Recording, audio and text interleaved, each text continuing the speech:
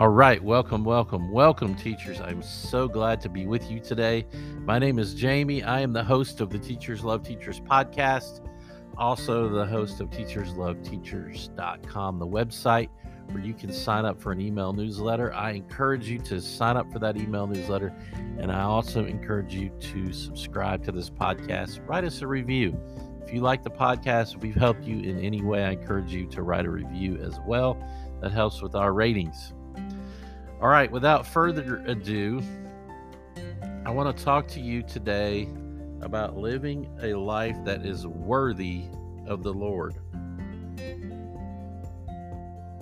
And worthy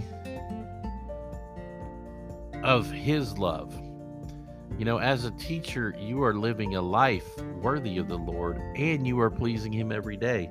So today, I just want to speak an affirmation over you today. I want to speak an affirmation over you today. And I want to start with this scripture.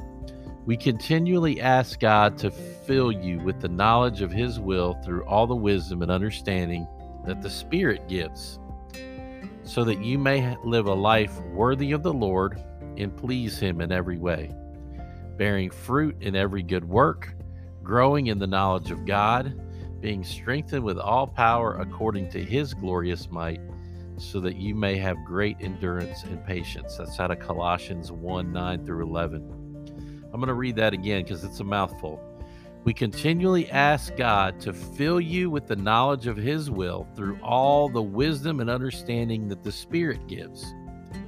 The Spirit gives, so that you may live a life worthy of the Lord and please Him in every way, bearing fruit in every good work, growing in the knowledge of God, being strengthened with all power according to His glorious might, so that you may have great endurance and patience. You know, you are a lot like Jesus. When Jesus was on earth, He was a teacher Himself. He also told His disciples, "Let the children come to me." Chances are pretty good that you like children, you like students. You're like Jesus. He loved them just like you love your students. You are bearing fruit in every good work as a teacher. God is strengthening you every day and every moment. Your endurance is great and you are patient. I believe in you and I am grateful for your awesome work.